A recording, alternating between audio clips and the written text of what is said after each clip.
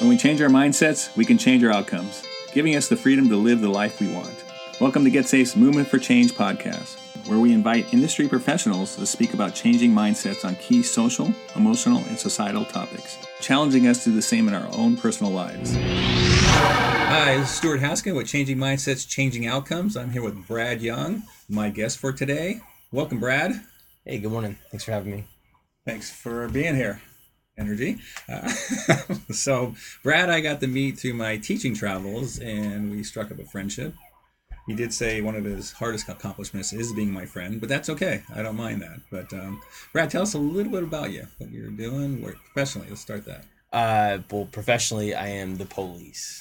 Ooh. I've been a cop for about 11 and a half years. Okay. Before that, I was in the military. What branch? Army, like the main branch. Okay. I will not touch that one. I did a number of things for them, and then my wife told me I needed a real job. She said, you should be the police. And I said, I want to be the cops. Nobody likes the cops. And she was like, well, nobody likes you either. It'd be a good fit. A wise woman. And here I am. She knows you. And I concur. All right. So just for the military service, and thank you for your service, of course. How was that? I mean, in the sense of, did you feel like you were getting things done? You know, because this whole thing's about making change. And, you know, I spoke to a lot of military guys, and they feel like they saw some of the difference they were making, and some didn't. Yeah, I think that the differences that you see large scale are because of all of the small scale work that so many people are doing. And then you push that all together, you can't help but to see a change. I deployed to Iraq, and so my background is in linguistics. I speak, read, and write Arabic, so I had a different experience than a lot of people. When you speak the language in a foreign land, life can be a little bit easier for you in certain aspects. So you could actually go in and do the Hearts and Minds mission, the elicitation, and like help provide water and like even just soccer balls and just building relationships with people that have no choice but to have a horrible existence in that moment, and you're trying to make it better for them, and then they are willing to help with information. So Arabic, that's... Yeah, so I grew up in Oklahoma. Okay. I went to Arabic. There is. My high school had kindergarten through 12th grade in the same building, in a total of about 300 kids. Okay. I was going to baseball practice or softball practice, and the recruiter was on my front door, and I walked out, and he said, I need 15 minutes of your time. I was like, oh, okay. Yeah, Army recruiter. Okay. And he says... and you were how old? 18. Okay. I just turned 18. He's like, hey, I can promise you travel. I can promise you cool top secret security clearances. You know, if that pans out, you can do whatever you want. I was like, well, that sounds, different. Let's see what happens. Let's roll the dice. Very impulsive at 18. And this was all pre 9/11. So I went and I took a test, and I did well enough. And they said, well, you'll be able to pick whatever language you want when the time comes. I said, great. They sent me to basic training, and I was doing land nav at Fort Jackson, South Carolina, and the towers fell. And the next day I had orders that said, you're going to learn Arabic. And I said, I don't know what that is. That's what it was. And so that sent me to Monterey, where I met my wife, and we've been married for almost 16 years. And was your wife in the Army? No, she's a civilian. Was she related to anything, or you just met her? No, just met her. She worked at the mall. Nice. So. You were mauling? I was mauling. We moved around from Texas and a couple places in Texas and Utah, and my last enlistment in Utah, when she gave me that heartfelt speech of I need a real job. No one likes you. No one likes you. Go be the cops. Remember? And so then now I'm a cop, and then in the cop world, I've done PIO, I've done K9. So PIO for press information, public information officer, the guy on TV. On TV, yes. Or the radio, one of the two. And since I was the midnight cop, when it happened in the middle of the night and the press showed up, they're like, "Hey, can you be on TV?" Yes, put me on TV. Brad can be on TV. I can be on TV. I did that for a little bit, and then I changed roles, and I started being a hostage negotiator and a canine handler. And once my dog retired, I stuck with the hostage negotiation thing because I really enjoyed it. Well, in that same vein, you kind of have this approach to conversation, like it's more than just a you talk me talk. It becomes, you start to see the listening into the empathy, into the rapport building, and then how that influences change. Right. And the city that I work in has had a history of adolescent suicide. We had a period of time where we'd have 2 clusters of kids that would jump in front of trains, and I was there right after a lot of them, and so I kind of like I want to fix this. I want to solve this. I had 2 people in my life at that point that have killed themselves. One in Iraq, and then one after we graduated high school. And so at that point, I just kind of started focusing on how do we better build resiliency and help people that need help. And so I started working with the VA and trying to create, like, how can cops better respond to veterans in crisis? Right. Because I think that there's an understanding that, you know, you were in the military, therefore you must be PTSD riddled, and that means that there's a stigma with that. So trying to diminish that stigma, and then at the same time give tools to help teach better communication tactics to resolve and de-escalate those situations before they become tactical or violent. And then my agency sent me to your training. One of the best trainings in the world. Probably one of the best trainings I've ever sat in. As I slide $50 over. So the adolescent, and then versus, so when you said clusters, was it a social media thing? Was it a mindset thing? Or what was going, why would... So what they were doing is we had one, and I very distinctly remember the call, and he, pedestrian versus train, and we got there, and from start to finish, it was almost like, well, what do we do now? So then, like, flowers and memorials started popping up, and it made the news, and it made the press. And I was new. Can you say roughly at what age? So I don't want too deep. Like, he was like 15, ish, 15-ish. He, well, then we had 4 more. Male, females, or both? Okay. Some like last minute, just jumping out. Some very intentional, such as just laying down on the ground with their neck over the rail. And then there was a break, and then it happened again. And same thing. It, not knowing then what I know now, is like, when you publicize that, it almost gives, like, you start engaging social proof of, oh, this is okay. Yeah. So therefore, I should do this too if I'm feeling this way. And so that kind of changed, like, how we deal with these, not as from a police, but as a community standpoint.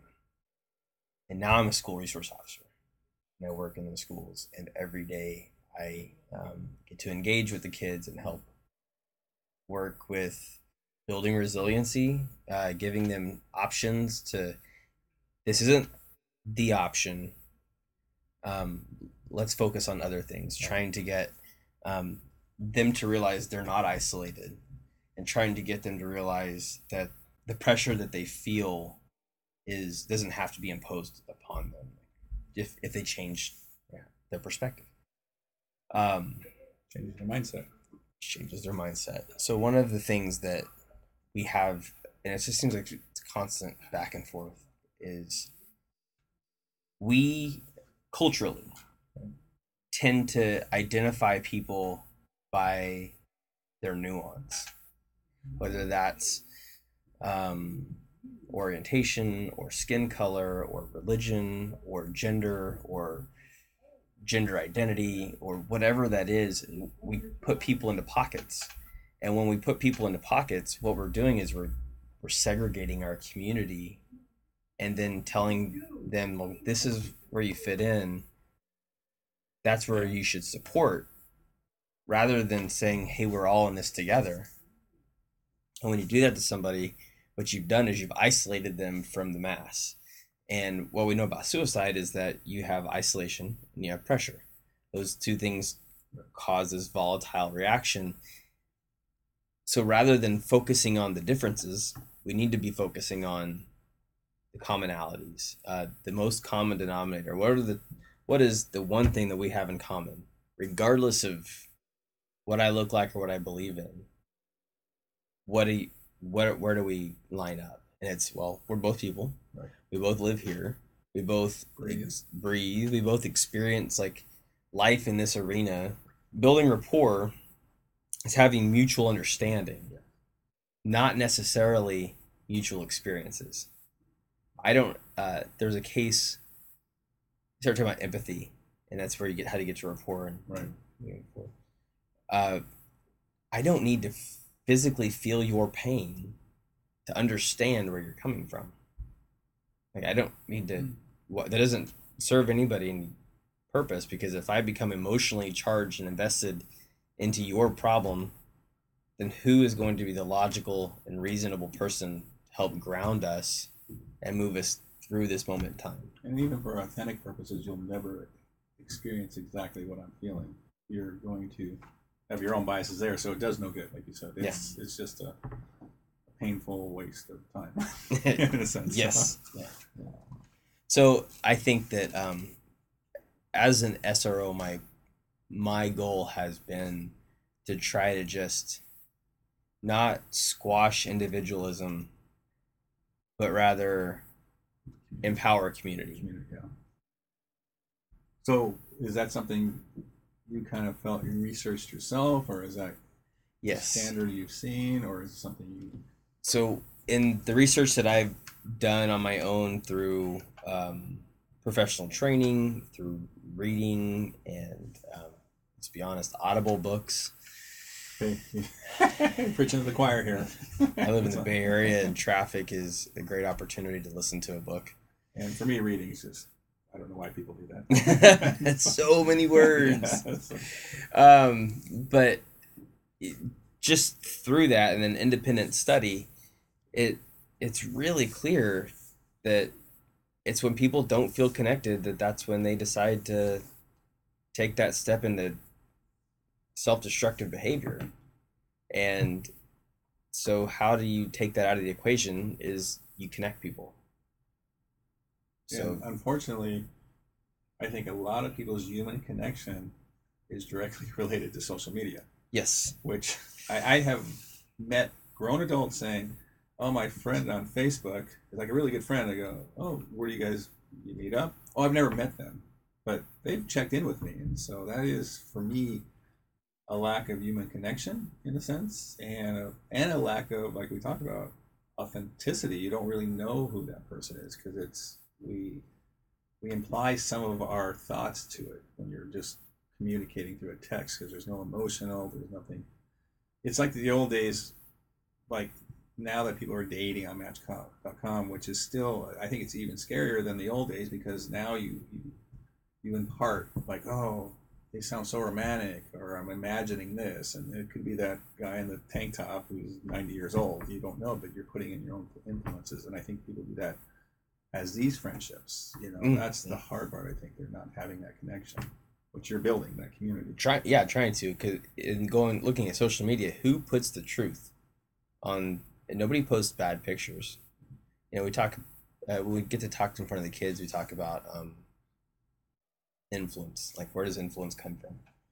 And influence comes from social media, but you see all these advertisements pop up for whether it's a smoking device or it's a new album or new clothes.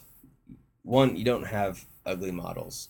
Nobody's buying stuff from people that weren't strategically put in front of you for a purpose. They everything that's put out there is to make it look like your best life.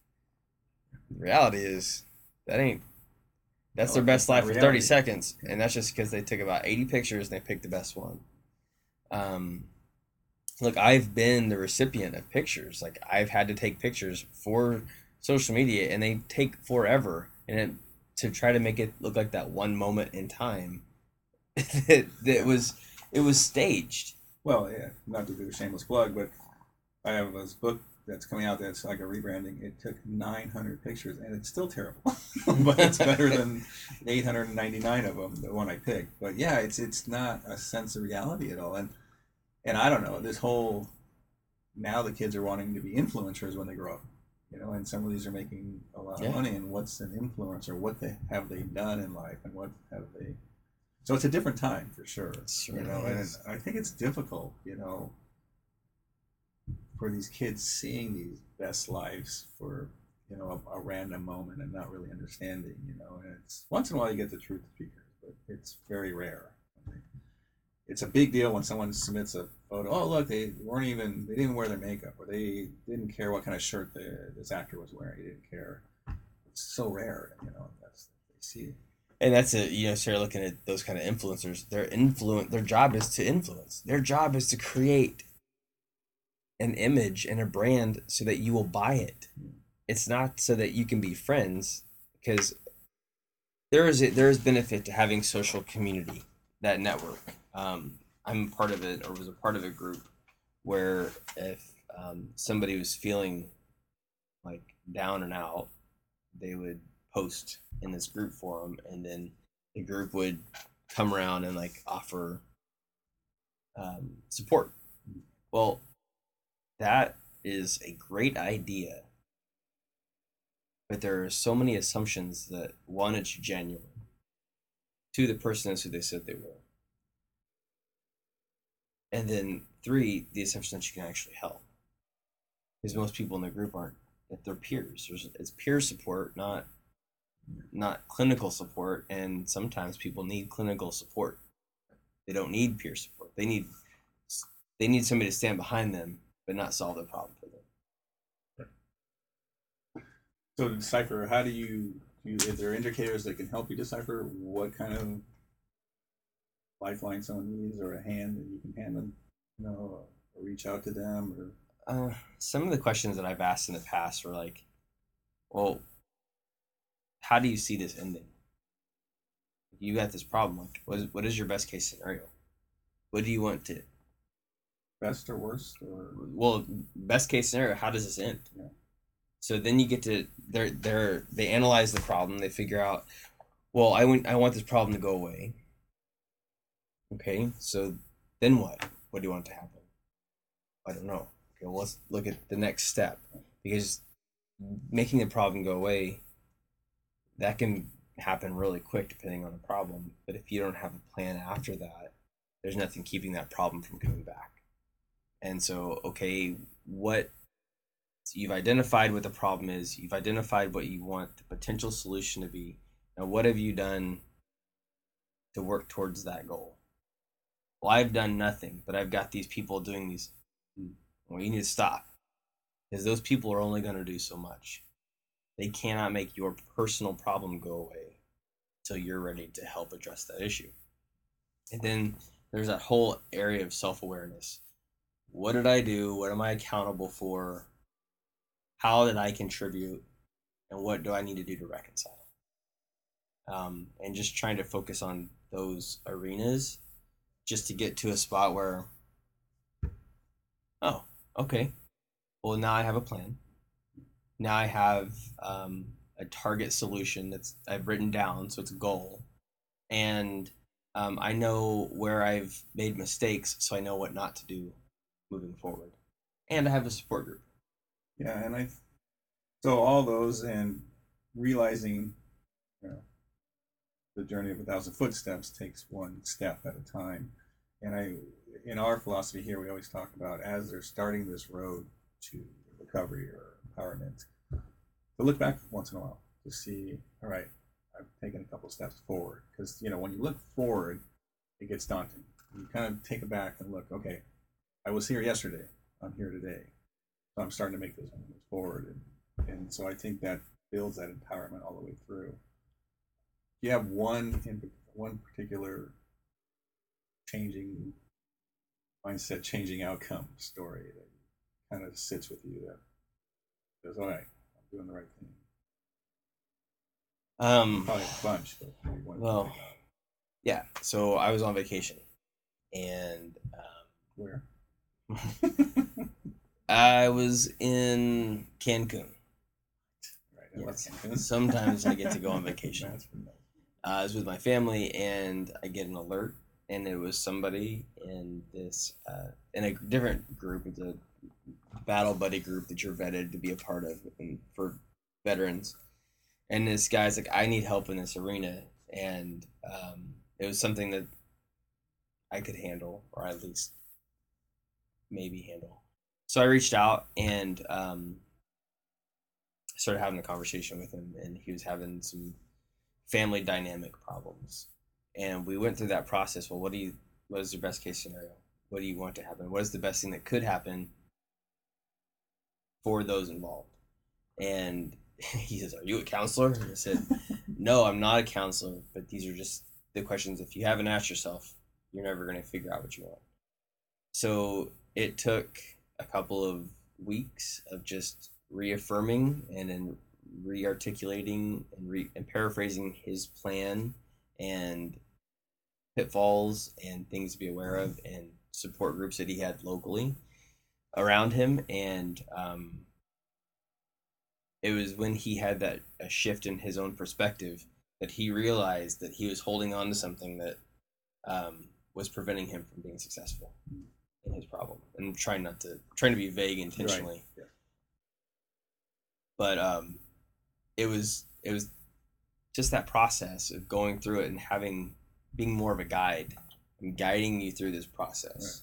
Right. And then there's a caveat to this that he had religious affiliation. So because of my own personal belief system, I was able to walk alongside of him in that capacity and offer a second layer of support through biblical teaching or scripture to help support what I was telling him. So if you didn't have that connection, let's say the religious part, would you have brought someone else in to say who connected, or you just feel like you would have had a different path of connection? I would probably pick something different, but which is not saying. I mean, that is a very strong path for sure. You share that spiritual. I just for try to. When you work in the public service, you run into people with all different types of belief systems, and if you start focusing on their spirituality or lack thereof, you run afoul and you'll never make a connection because people don't care until they care about you. So it's the old saying. It's bastardized it, but yeah. MacArthur or something like that. I don't care how much you know until you know how much you care. All right. Give me 3 things that when you wake up or get you through the day that we all have, like we're talking about. Like a routine. Yeah, routine, but sometimes we get tripped up, sometimes we get sad, sometimes we get happy. What helps change your mindset? Because we all have that. So I get up and I find that my best days are days that even when I don't have to get up before the sun does, because then by noon I feel accomplished. Start off with a caffeine fix, and then I do some reflection and self-study, usually something scripturally based, just to kind of set the tone for the day. Then I hit the gym when I get to the office, and just a combination of those things. By the time my day officially is moving forward, Yes. I am prepared. I feel good about it, and then my head's clear. I'm in a good space so that I can help serve others. Which is funny, and which is perfect, because that's part of what teachings that we're doing together is the de-escalation, which is pre-escalation, is to keep yourself in a good place so you can serve others. And my day almost starts the same. I get up about 4:30. I kind of like the quiet time. I do my thing, and then I have a workout, and then kind of what you said, you almost feel like you've already accomplished quite a bit. So today is going to be a good day, you know. Yeah. All right. Well, thank you, Brad Young, SRO, hostage negotiator, veteran. Thank you for your service. Family man, appreciate you coming here. This is Stuart Haskin from Changing Mindsets, Changing Outcomes. Visit our website at www.getsafeusa.com.